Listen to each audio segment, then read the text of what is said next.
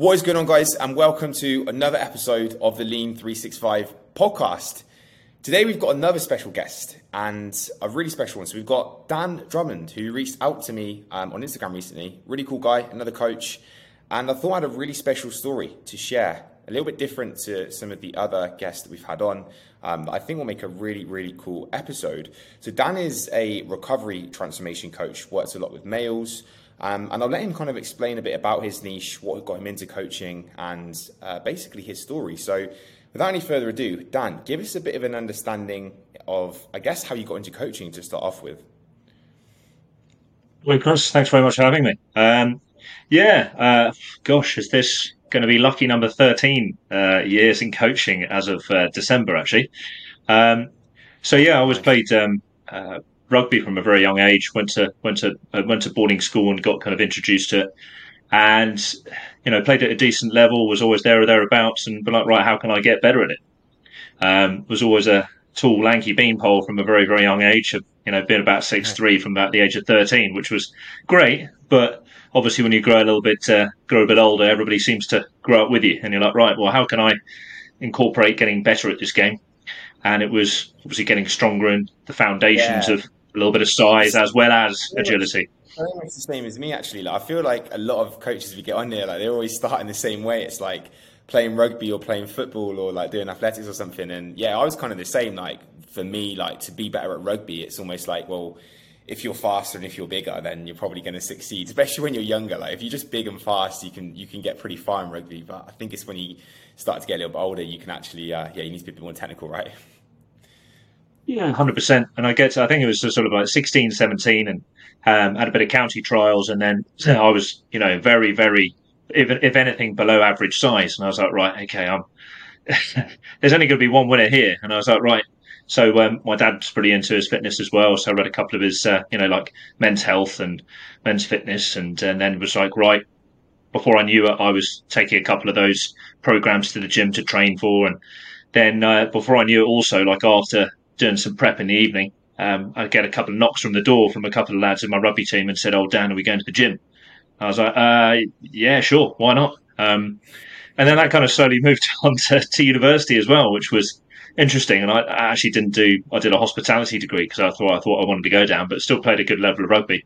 And then I was like, well, geez, I quite like coaching people and training people because one, my knowledge was always pretty good. It was something I was really interested and excited in, and the nutritional side of it, even being at uni and consuming far too many calories of wonderful snake bite or other grotesque variations. That's the best part of uni, though, isn't it? I remember those days. So much fun. The snake bites. Yeah, we've been there. Horrendous. I mean, yeah, you just wanted to make sure you wore nothing white. That's for sure.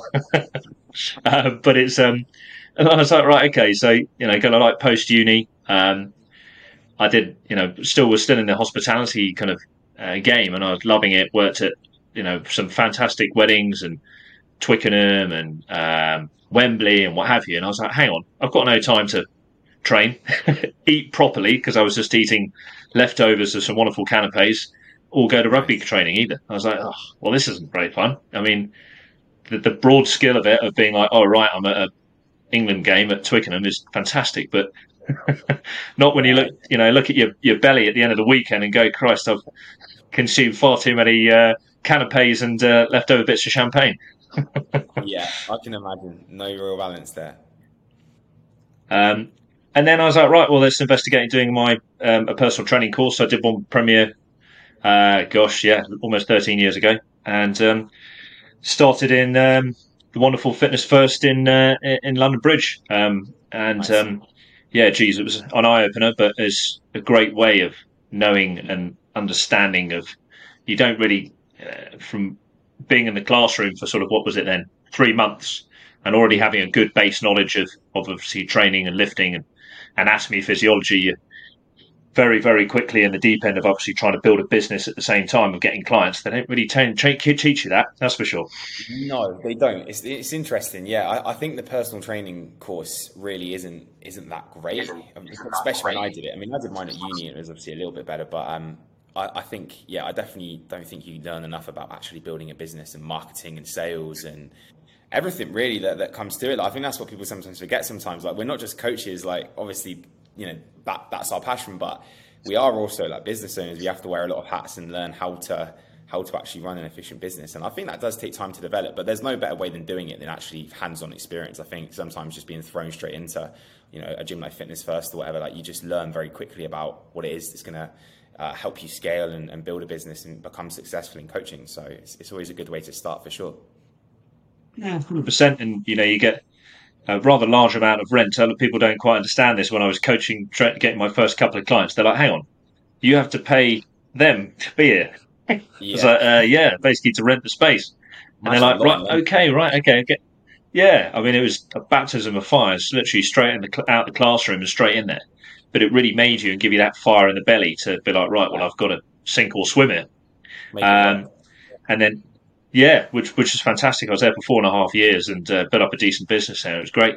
And the hospitality of, chatting away to complete randomers and some celebs back in the days, and having a bit of Irish blood in me as well, when it never really helped to have a strike a conversation with someone, and then looking the part at the same time, and you've got all the blend together, which I always thought helped. Never struggled in that department, which was great. It's good. And then obviously now you're online, or you're still doing a little bit of face to face as well, aren't you? I think you said. Yeah, a little bit face to face, just because it's kind of my bread and butter. But majority now online.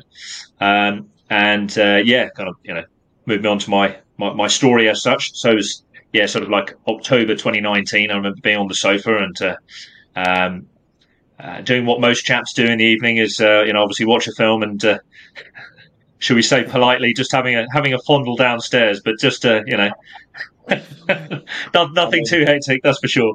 And then I saw a post on Facebook. One of my mates, actually, I played rugby with at uni. He said he found a lump on one of his testicles, and I was like, what on earth did he put that on Facebook for? I mean, that's pretty private. I was like, right, read on, and actually, as luck would have it, not luck in the slightest, I had pretty much exactly the same. It was literally just if you kind of imagine an acorn, and then just with a little bit at the end, it kind of felt like that. And I was about a week away from flying to Japan to watch the Rugby World Cup in 2019. So I was incredibly excited and stoked. And I was like, well, it's a spot or something, so I'll just leave it and be a classic bloke and do nothing about it, which was, at the time, pretty silly. Anyway, came back, had a fantastic time, went to go and see a consultant, and they said, suspected malignant seminoma. So I was like, well, what on earth is that? My knowledge in anatomy and physiology from being a coach is pretty good, but not in illnesses, shall we say? No. Yeah. So I mean, it was a little bit of a kicking, and then a couple of weeks later, they have a consultancy meeting, and they basically just said that we reckon you've got testicular cancer, Mr. Drummond. And I went, holy shit. So because what they can't do is they can't actually examine the actual testicle itself. What they have to do is they will excise it first, and then they'll kind of study it just to make sure what it is. But they can. That's why, as my surgeon very kindly, and you can tell when people have certain ways of saying things. It's why most people in the world have two of the same thing, Dan. And I was like, because you've always got another. I went, oh, that's such a wonderful way of putting it. Anyway. So look, I was incredibly lucky and caught it very, very early, and it was fully excised. It was stage 1. Didn't have to have any chemotherapy, which was very, very lucky. And I just go for checkups every 3 months. But obviously, given it's end of November and, it's creating some awareness, there's no particularly good time or bad time to create awareness, but November being November and variations of it, I thought I'd come on and just help. And, both of our audiences seem to be quite male heavy as well, to, just be able to talk about it and have a conversation about it, because it's, it's obviously very important stuff. Definitely, mate. That's a really big share. And, it sounds like you've obviously overcome it and got to the other side of it. Like, what was your like initial reaction when the doctor or consultant said that to you? Like, what was the first thing that went through your head? Like, did you just think for the worst, or did you just straight away, like, try and kind of see hopefully through it? Yeah, I mean, there was a lot of very colourful language going through my head at first off, because no one knows really know how to how to accept it. But I mean, I think it was, it's more shock. I think is if anything of just being like, right, well, I was 34 at the time, worked in health and fitness for 10 years, always been pretty healthy apart from my you know university antics of having far too much snake bite and what have you, and never really having any history of any illnesses in the family to do with cancer either. And if it was very, very minimal. So nothing really, genetics or hereditary, and being like, oh, it's almost a formality sometimes. And I was like, well, why? I think there's three things that always goes through your head. I was speaking to him. He's now a client of mine, really good friend of mine. It's like, why you? First off, you're like, well, how have I deserved this? Then there's obviously the pure principle of the big horrendous C word, the cancer word, and then the third one of just being like, right, now what? As it spread, that's the big one, obviously. And then number four almost is you've got to have your orchidectomy, which is a very is the technical term of having your testicle removed. Now, what a lot of people obviously don't realise when we're talking about anatomy now, they actually have to go through your abdomen as opposed to your scrotum, which is incredibly painful. And if you'll find your abdominal wall, obviously, over the years can be quite dense and thick. It obviously supports and protects a very large part of your anatomy as well. So I think it's one of those things that you can, the recovery of it after being it to sort of like a 4 or 5 inch sort of slice in your abdomen is it was a real, mentally and physically very, very sore indeed. I can imagine. What was the recovery process with that then? So like, did that take you out of training for a while? Like, could you walk, or were you pretty sedentary for a while after that? Yeah, I mean, maybe it's probably my downfall is you probably get my demeanour and what have you. It's very much I try to have an all systems go approach as best I can, because I was working for a gym in Mayfair at the time and running a team, and I was helping coach trainers beneath me and helping running their business within the gym. And I was like, right, I'll have 2 weeks off. I'll be absolutely fine. And I mean, it was bloody sore. I won't be too descriptive on this one, but obviously going to the toilet and coughing, laughing, burping, anything like that was incredibly sore indeed. So I tried to, lay on my back. It was then obviously just I got no real help from or advice from my surgeons either, being like, look, I'd start to build up your gradual steps of 1,000 a day past, step four, day 4, or, stick to very fibrous meals, because obviously that will help with digestion and just the comfort of it. I definitely recommend, reading books and doing some breathing exercises, for example, to deal with the anxiousness and, all that top energy that's not being expended anywhere. So, yeah, it was bloody tough, to be honest, mate. It was a real eye-opener, and I was very much felt like I was kind of on my own for a bit. Even though I had friends and family around there, they just didn't really understand what I was going through, which was tough. I get that.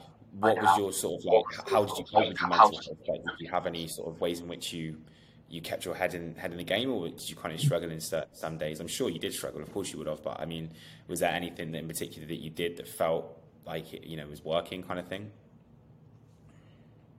Yeah, I think it's a very classic. My family even sometimes they'll say I'm a classic stoic.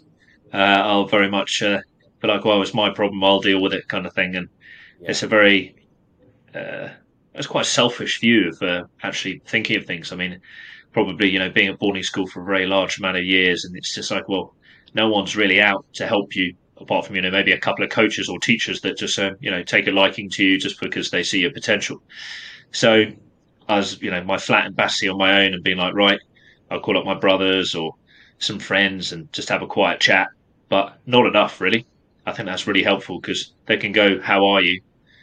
But they don't really know how you're going through it. So I've reached out to two friends of mine, one who had exactly the same as me, and another chap who had Hodgkin's lymphoma as well a couple of years ago, both fully recovered, which was fantastic. And they actually had it worse than me and had chemotherapy. And they just said, look, it sounds ridiculous, but you just got to have a really positive attitude that you're absolutely fine now. You'll get your results back. You're fully excised. You've got nothing to worry about.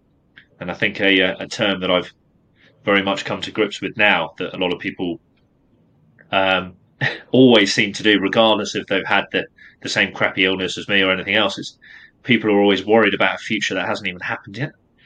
So you're like, which is bonkers. I was worried about essentially nothing. So I think getting your head around that first off.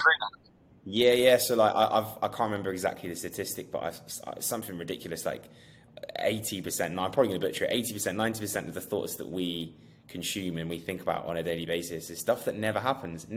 So like all these worries that we have, and I'm the same. I'm the biggest worrier ever around like business or like personal stuff sometimes, and I just overthink things. And the reality is like these things never really happen. Obviously, some things do, but most of the things we actually really deeply worry about, they don't happen. So I think it is just having that strong mindset, isn't it? And like obviously, it's normal to be stressed. It's normal to have anxiety. I think at times, but really like we need to try and stay strong and probably be in that realization that a lot of the shit we're worrying about is probably never actually going to happen anyway. So, but in your situation, I understand that there would be a lot of worry and a lot of scarcity for sure with something like that. So I can imagine it was tough, 100%. Yeah. I mean, I think it's absolutely. Sure. I think what a lot of people is they don't they don't kind of sit with it a bit, and it's like it's okay to be worried. You don't have to. You don't dine out on it and think of it for weeks upon weeks. But it's okay just to kind of accept it for a bit and be like, right, okay, I'm having a bit of a crap day. How can I make tomorrow better? Be like, right, okay, I'm going to try and do, a couple of thousand steps of a walk, breathing exercises, call a good mate of mine or a family member. And it's not exactly rocket science. And surprisingly, when you do so, you feel an absolute hell of a lot better. So yeah, it did. And then I actually reached out. I got offered some existential psychotherapy from Macmillan Cancer Research as well as part from the NHS, which, again, like a classic stoic bloke, I went, nah, I'll be fine. And then I started reading up a bit more about it because I had a lot of time to kind of think about it. And yeah, it was an absolute game changer. Absolute lovely Italian lady that just made me really understand and question. You have those questions in your mind that can make your brain a little bit toxic, and she'd just kind of completely reverse engineer them and be like, you're worrying about things that haven't even happened. So you can't do it. So it was a game changer for me for sure. Yeah, it's awesome. Again, like I say, it's a big share. I'm sure a lot of people are gonna, I guess, take a lot of value from that. And yeah, so in terms of the sort of clients that you coach, then, do you work with people in a similar kind of situation to what you were in, like in terms of like overcoming adversity, people that are maybe struggling with their mental health? Like, is that the kind of people that you've taken a kind of a turn to now in terms of the coaching realm? Yeah, I do. Yeah, so I think it's only in the last sort of like 4 months. So essentially, I classify myself now as a men's specialist recovery coach, and I help men recapture their masculine confidence post their orchidectomy. So I've always feel like now, I kind of, I want to give something back, and had quite a lot of imposter syndrome first off when trying to, a lot of coaches maybe just don't really have quite a niche. They try and help everyone, which I find a disservice, really, to be honest. I think it's, if you're really trying to help someone, then you've got to try and find a particular niche that, I'll take the positive out of a negative and be like, right, I've had this crappy illness, but then now I know I've come out the other side and I'm all good. How can I then help coach other chaps in my situation and build up their confidence and help recapture them and help them, not go through the same sort of like, potential sort of hurdles that I came across, shall we say.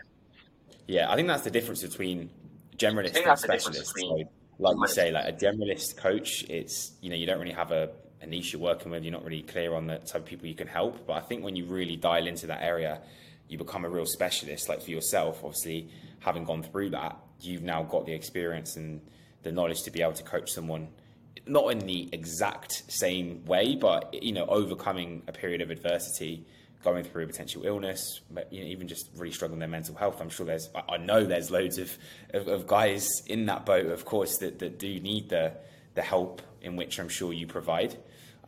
What was like the biggest thing that kind of changed your life in terms of exercise? So obviously, like, how did getting in the gym or, exercising in general, how did it kind of help you overcome some of the stuff that you faced?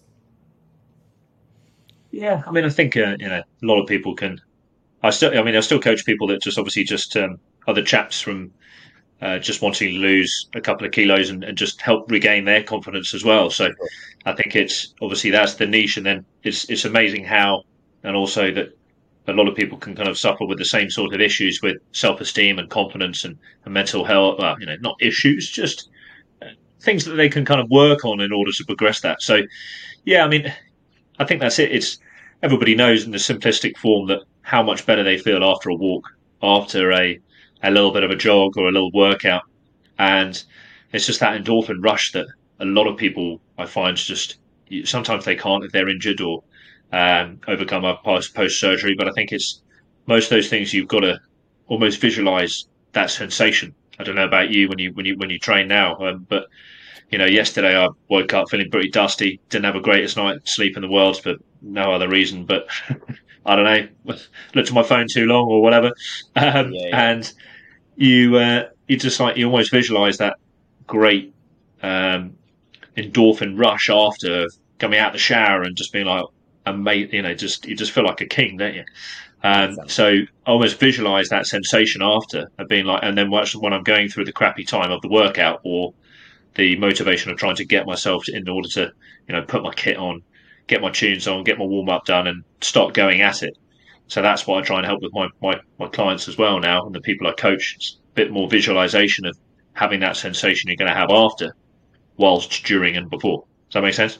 Yeah, 100%. Definitely. I think visualization is huge, isn't it? Like actually really thinking about that desired outcome that you want to achieve. But yeah, I couldn't agree more. Like, I think exercise is the biggest cure, drug for depression, for anxiety. I generally do believe that. I know everyone's got a completely different stance on obviously on their mental health. I'm not a specialist in that area, but I believe for a lot of people to kind of overcome a lot of things that they face, that just by generally getting in shape, building a strong body, exercising, burning calories, like all that stuff will help so much. Like, I just think that like that is your best cure. It's interesting that I listen to lots of people love him, lots of people hate him, but I listened to an Andrew Tate like little clip, and something he said which really I definitely resonated with this particular thing he said. And he mentioned that he had like a guy that emailed him or something that basically said he was going to kill himself. He said he was like, really depressed, going through lots of problems, and Andrew Tate replied to him and basically said to him like, look, okay, don't know what you're going through, I can't really help you in some ways, but just promise me this one thing: get a six pack. He said to him, get a six pack, email me if you still want to kill yourself, I can't help you. So this guy literally plugged away, got into shape, and he was emailing Andrew Tate supposedly and sending him progress photos and showing him how he was looking.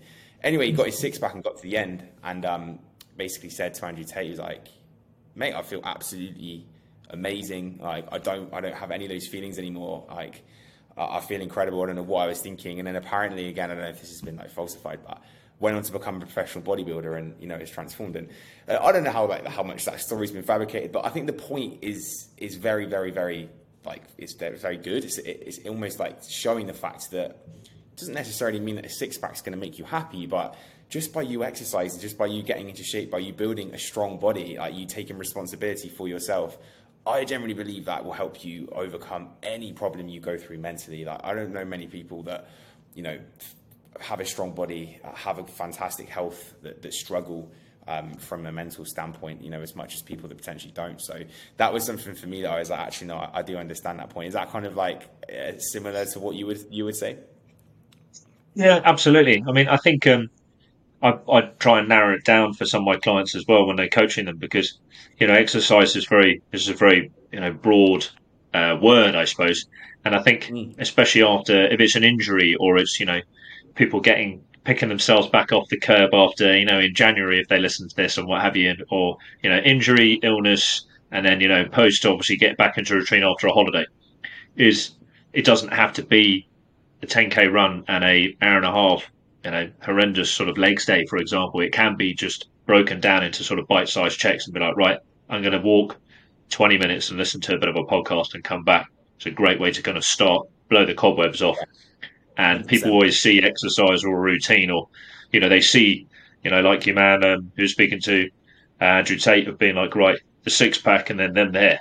And they're like, them at the bottom. Yeah. And then they see the six pack at the top of Mount Everest and they see bugger all in between. They're like, hang on, lads.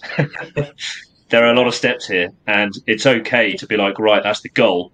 But if I just walk, an hour each day and then just slowly build it up, I will eventually get there. It's going to take time and effort and sacrifice, of course.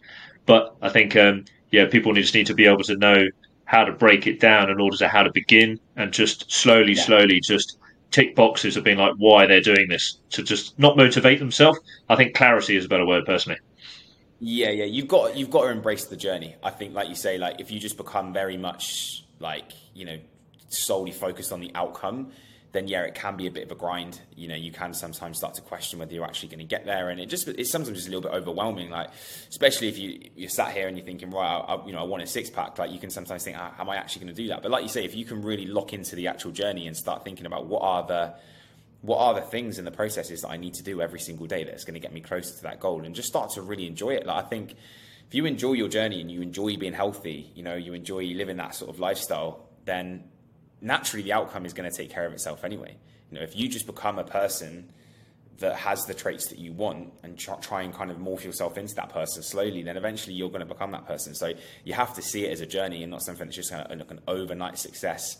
And like you say, literally you could start off by going out for a walk, listening to a podcast every morning. Just by doing that over time, like, you're naturally going to start building up very, very good habits. You're going to start burning more calories, and then naturally that's going to help you progress in lots of different areas. So yeah, I think it's definitely important. But without a doubt, I believe that building yourself a strong body and a strong mind will help you get very, very far in life. Very, very far. Like, I've seen that clients often, like, they'll get started with us at FitLab, and it's very much towards maybe wanting to get a six pack or wanting to look good on a holiday and wanting to get in shape or whatever. But really, like, what they actually find out is if they do get through their transformation, they get to the stage where they are in that position, then it's the mental benefits that's actually, like, probably far outweighing the physical benefits, because they feel so much better, they're more confident, they think much clearer, they're more successful in their work life. So maybe they've got like a promotion. Like, it was only the other day, like, going off on a bit of a tangent, but I had a client literally message me this picture with him in his like tuxedo and his suit holding up this award, saying like, mate, I won an award, thanks for the fitness advice. I was like, it just literally, like, again, it cemented that point in terms of, like, if you look after your body and you get into a fantastic routine from an exercise standpoint, you start eating better, the chances are, like, things are going to improve in so many different areas of your life. You're going to probably have a better relationship as well, potentially with your kids, with your family, with your wife, whatever it is. So I think you just got to take responsibility, take that first step, and let your life completely transform in all levels, right? Yeah, 100%. And obviously, like, coaching testicular cancer sufferers, obviously, post is their confidence, but it's also like, it's professionally when they get back to work. And I think it's obviously like socially when they go to see mates in the pub, or, back in their local rugby club, football club, wherever it may be. But yeah, 100%. It's, I think, one thing for a lot of people, and people don't like this word, but I think it's incredibly important, we're having a routine as well. I've been like, right, I think that's when we first chatted. We have checklists for certain clients, and, trying to get to a 10K steps during the day, trying to get your protein goal in, trying to make sure that at least you're doing, I don't know, three workouts a week, for example. Reading a couple of chapters of a book. No, not having not looking at your phone after 9 p.m. or things like that, in order to make sure that you don't just go, oh, sod it, I'm just going to get up today and do whatever I feel like, because that doesn't really work. Yeah, you need rules, like, you need guidelines. Nothing too strict. Like, you don't want to live in a box in terms of, like, if a crisp passes your mouth, it's game over. You don't want to live in that all or nothing mindset. But yeah, I think you do need to live by good standards and good guidelines. And I think having things laid out, which is, I'm sure, is what you do for your clients as well, like really mapping out what those processes are. So that we give all our clients what we call a transformation checklist. So essentially, like you just said there, how many steps are we going to be aiming for each day? How much sleep are we going to be getting? How many liters of water are we going to be getting? And I think if we just like map all these things out, or if we write these things down, it just becomes so much easier to be able to stick to it, rather than just waking up and being like, fuck, I don't even know what I'm doing today, in this like reactive mindset, which is really what a lot of people happens. Like you talk there about routine. I think that's so important. Like, I don't think you need a really strict routine, like especially in the morning. People get a little bit carried away with how that might look, but I think that having a good structure in place is absolutely paramount to getting your results, and making sure that even like the time of year we're in right now, where people naturally just seem to fall into a shit routine, and the World Cup's on as well, so a lot of the guys listening to this are probably thinking, how can I deal with that and Christmas? But again, it just comes down to standards, doesn't it? I think that yes, you can have a beer, you can have a takeaway at the weekends, you can go out for your work party, whatever, but it's just not letting your standards slip completely and just writing off an entire month, because otherwise you get to January and you're like, shit, I've dropped the ball a little bit. So that's why we're here though, right? As coaches, we've got to keep our clients in check. Yeah, 100%. I read your post yesterday, and was it the picture of your facial expression, wasn't it? That was gold. I loved it. You're completely right. I ran a challenge, and just recently last week, and everyone was like, "Why on earth?" I was speaking to a couple of old uni mates, and and school friends, and people I worked with in the past, in order to get them on there. So it was a 5-day challenge to teach chaps how to, just some pretty standard sort of habitual sort of rules that I've got, and just be able to teach them things like hand-sized portions, and just making sure that they can, if they've kind of fallen off the wagon a little bit, to be like, right, this is a bit of fire in the belly going into December. And the amount of people, they just went, what on earth are you doing it now for? It's almost December. I mean, it's like the gloves are off, and there's literally, you see all those people go for Black Friday deals and almost like push over grannies in order to get TVs and stuff, because it's going to get that ridiculous sensation of, that's what I was like, I don't remember people at the bars, getting you in a headlock with a gun to your head saying you've got to consume your body weight in booze and fish and chips before you leave tonight for, 25 days of the month. Thank you very much. You can actually have a little bit of a split, lads. It's okay. And you still won't feel like absolute crap the next day. This is it, yeah, 100%. Like, I mean, I don't get it. Like when we get to this time of year when people just fall off. I think, personally, for me, I think Christmas is at absolute max. It's 1 week, really, isn't it? Like for me personally, I probably wouldn't even have it as a week. I would generally, I just enjoy 1 or 2 days of having alcohol, having food, and that's me. But I think generally, like most people would potentially would be a week. But like, why that has to be an entire month, which is getting written off, it just doesn't make any sense to me. And I think they're like, really, like if we're looking at long-term results and having a strong body for life, which is what we should all be aspiring for, like why would you want to transform and get in shape for 12 weeks or 16 weeks and then just go back to old ways after? We should want to do something that's going to be with us forever. And like, if you're not in that mindset, then that you're just going to struggle every single time we get to December. You'll be like, oh fuck, like I've gained all the weight back, I need to lose it again. And then it's just every single year you're dieting in January. Like there's a lot of clients that we've got at FitLab that there'll be some obviously who'll be dieting in January. Of course there will be. We'll be taking on a lot of clients that will be starting their transformation. But we've got so many clients here now that are, they've done their transformation. They're working into more of a performance phase. They're getting stronger. They've got the body they want, whether that's abs or whether that's a little bit fluffier. But they won't be dieting as much in January. That they'll just be carrying on with their kind of current result they've worked hard to achieve. So I think that, we really need to try and come away from that mindset of just being on and off with your fitness goals. It's not an on and off thing. It's a commitment. Like when you start a transformation, it's like, it is a real commitment to yourself of respect of like, right, I'm going to level up my life here. Like, I've taken responsibility. Now I'm going to level up and I'm not going to turn back. And I think if you can get into that mindset, then you're going to be sorted for life. It's not going to be this thing you fall on and off. I think that's the key. Yeah, I mean, I hear you, Chris, but I had a conversation with a good mate of mine from uni, and he's just starting a new job, and he just said, I know this is what you're telling me, and I know this is what I should be doing, Dan, and I know a lot of people will be listening and be like, yes, Dan and Chris, I understand what you're telling me, but it's not in one ear out the other. It's just still very, very challenging for them. So I think if anybody just goes, they might have to, there might be the boss of a company, and they've got to be seen as that person, or the newbie in a job role, that they've got to be seen, Mr. Fun, and that in their minds, telling yourself certain stories means of being a little bit jolly and having a few beers too many and eating far too much food. And I think a lot of people, they just go, right, they could do kind of write it off. But I think we just kind of stick to a couple of standards, as you mentioned it.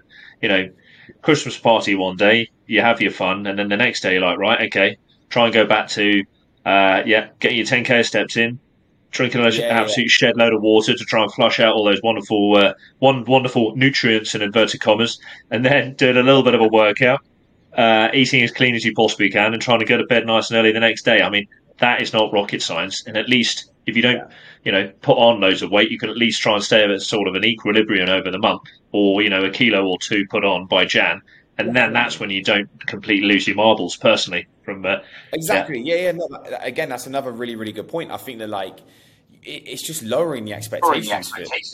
That's the best thing. Like, all right, if we're not necessarily working towards fat loss in December, that is absolutely fine.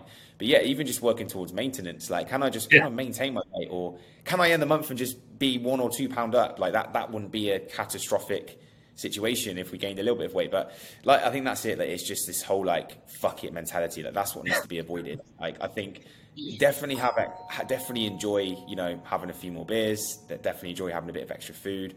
But just try and keep those standards in place for most of the time, because the actual effect of having one bad meal, or even one bad day, I'm reading this in a book at the moment, in terms of actual weight gain from that one particular bad day, even if you went all out, you will gain the tiniest bit of body fat that wouldn't even really be able to be registered, and that's from a full day of eating. So people trying to think that this one meal is going to ruin their entire progress, when in actual fact it's really, really not. You can eat a full cheat day.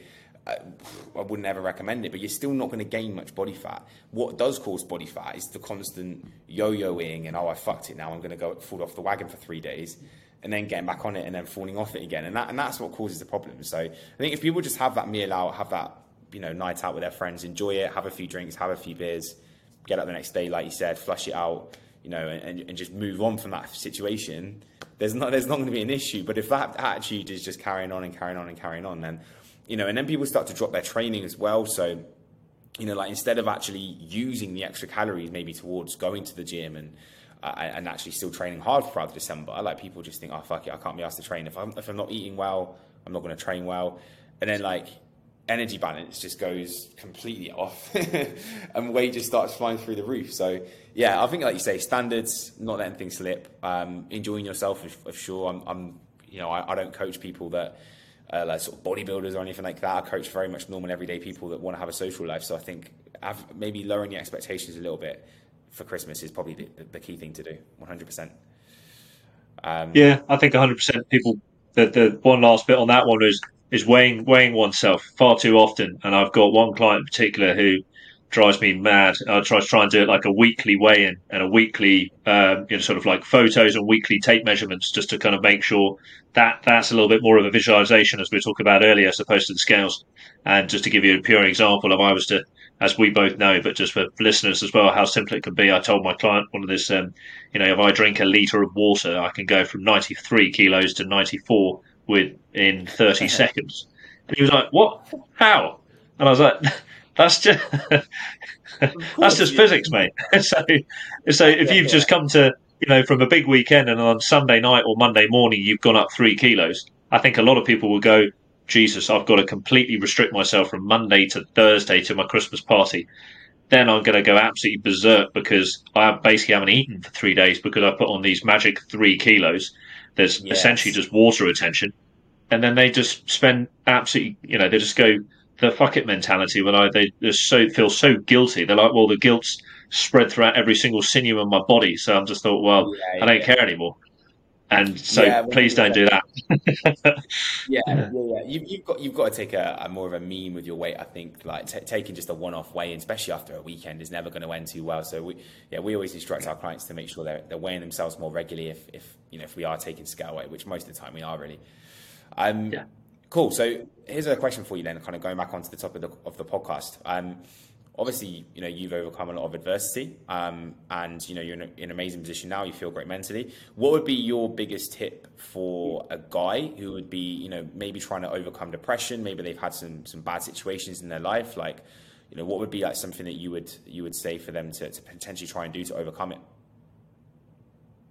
For me, one thing that really helped doesn't have to be journaling of sorts, but it would be, well, two little things if you don't mind. So it would be one to just literally get an A4 bit of paper and a pen, and literally just write down, just describe your feelings, your sensations, what's annoying you, what you're enjoying, what's good, what's bad, and almost just kind of set yourself like a 15-minute, 10-minute alarm on your phone and just get all that crap out of your head and onto a bit of paper. And it's surprising how, when you read it back, of being like, things that you're worried about that you can't control, or you're about not things that haven't happened yet, of being like, wow, I'm not worried about that at all. That was just in here, and I just needed to extract it. So it's surprising how amazingly fulfilling and rewarding it can be just to journal or just write all the crap that's in your head on a piece of paper to look at.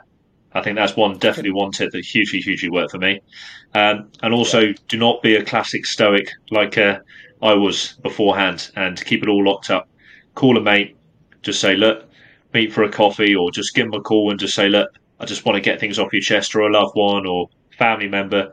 And it doesn't have to be about what you want to talk about necessarily. If you feel uncomfortable talking to them about what I went through, for example, because they don't understand. They just sometimes, if they're a friend enough of you, if they're a good friend of yours or a family member and they care enough about you, they'll listen to whatever you've got to say. So, and it can be hugely rewarding again, just getting crap off your chest and out your mind, and just being able to confide in someone. Don't, fuel it all up. It's like having all this energy from a weekend that you've consumed all these crappy calories, and it's in your body, and you just want to exercise to release them, release the demon of all this crap in your mind and your body. And when it's expended, 9.5, 10 times out of 10, you feel so much better out of it. Yeah. That's really, really good advice. And to be honest, it's probably quite similar to actually what I would say as well. I think the journaling is huge. And since I've started doing that, it's helped me on a huge level. And I wouldn't say I'm overcoming any real adversity, but just like generally for my own mental health and just getting stuff on paper and being organized, and it does make a massive difference. I mean, I say that, to be fair, I guess I'm not going to go too much to the depths of my life in the last few months, but I have had a lot of changes for sure. But like, people know that, obviously coming out here into the buying stuff. So for me, like, actually really starting to write things down and write what's on my mind. And I actually did like almost like a spider diagram, and I put on there like Chris's plate, and I just put like everything in the middle that, like my plate in the middle and everything around it in terms of like what is in here right now, what's in my head, what needs to get on paper, and then actually after that putting in like an actionable step of how I'm going to get this thing done. And just by doing that, I was just ticking off boxes every single day and getting things out of my head and getting onto paper, and it was absolutely huge.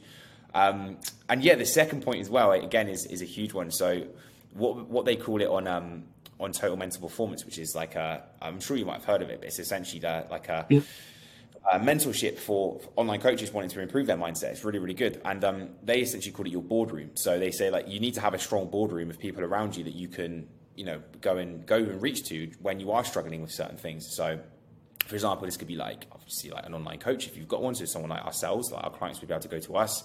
Obviously your friends, your family, like, I don't know, your fucking accountant, like whatever it is, like any of those sorts of people in your life that can have value towards you. I think having that network of people around you that you can then reach out to is absolutely huge. So yeah, you definitely don't want to probably try and tackle these things by yourself. I think writing it down, talking to people, I think that's going to help you overcome these problems, isn't it? Like you're always going to be able to get through them in a much better way. So that's really good advice. I think it's... Yeah, just a final comment on that. Sorry, as a classic, as a coach, you owe it to your clients, if not to yourself. If you're not in the best mental headspace, or you think you are, then you're not going to offer particularly good service to the people you're trying to coach as well. So if you can make sure that everything you're sorted out yourself, and you've done the best you can in order to be, obviously mentally and physically, then obviously you can then be able to confide and also just understand what your clients are struggling with, as opposed to, just eat your portion size and go for a walk and you'll be fine. You're like, no, hang on. There's a reason mentally why you can't do all those things. So it's got to be very important to, find out those things for yourself, often for them, and see if it helps them as well. Because, that's what we're here for. 100%. That's the difference between a good coach and a an average coach, I guess, like understanding your clients on a much more personal level and actually getting to the deeper roots of their problems instead of, like you say, just giving them some standard blanket advice of, like eat more protein, but I can't. Yeah, I know what you mean. Why? Like, Why should I? Yeah, exactly. Like, find out why are you not eating protein? What's the problem? Like, are you not having enough at breakfast? Are you not getting enough breaks in the day? Like, are you not preparing your food? Like, we need to try and always find out a why behind why something's not happening. I think that's probably one of the biggest things we can do as coaches. Right, let's end the podcast on a question I always ask all the guests. Essentially, if you could just narrow it down to, and this is a hard question because there's obviously so many things you could talk about, but if there was one tip, just one small or big tip that you could give to someone who is looking to get started on their journey and really get going, what would that tip be? It's a difficult one. And it's going to be a very, very, very, very obvious one for a lot of people, but I'll break it down. It's start. And I think a lot of people just wonder where on earth to be. Where's the start line here, mate? What do I do? Just begin doing something. I mean, if you want to teach, obviously, chat to one of us after, then obviously that's a good way to start as well. But if you're like completely new, and I don't know, you want to be able to do 100 press ups, try and do 5. If you want to be able to get a 6-pack, start by doing a couple of crunches. Well, we know it's all not there, but obviously just making sure that it's, you're just writing down. So common myth, obviously, of being like, right, what am I actually eating? Am I really helping? Just like writing down exactly what they've eaten for the day. Like, I had 2 apple danishes from Pret and 4 lattes and a curry with 4 pints of Guinness in the evening. Maybe that's not going to help. So if you start by realizing where you want to go and where you are at the moment, then you can very quickly establish where you should go.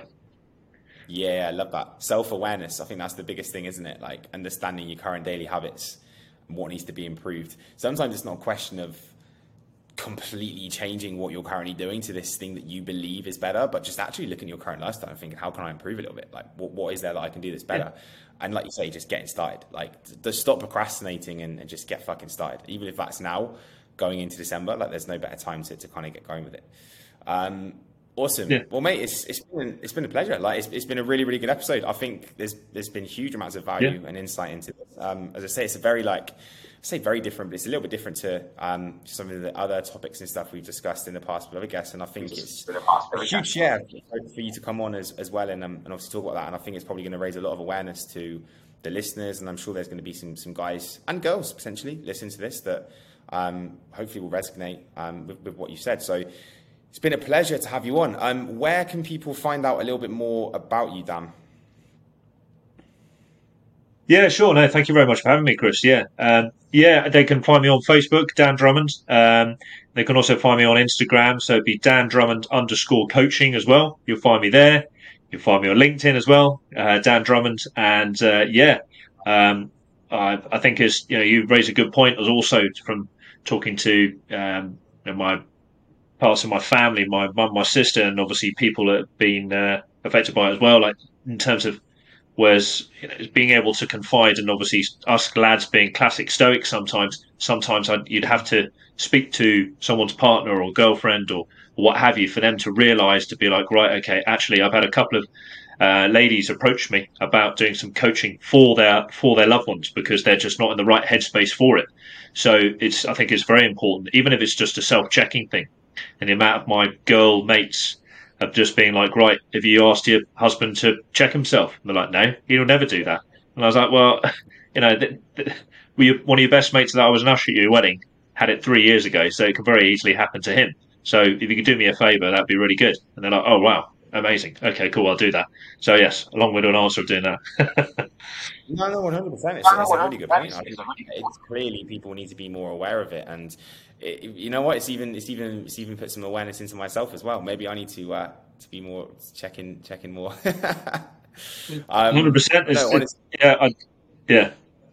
It's better having that peace of mind and just knowing that you haven't got it, as opposed to if you do, and God forbid it could spread and what have you. So better off knowing than not. Yeah, 100%. Well, mate, thank you very much. It's been an absolute pleasure. And guys, if you have enjoyed this episode, then please stick it on your story and share it, and tag myself and Dan. We'd much appreciate it. If you're enjoying the podcast, make sure you're subscribing and following for future episodes. Drop me a 5-star review. I'd really appreciate that too. And I'll catch you in the next episode.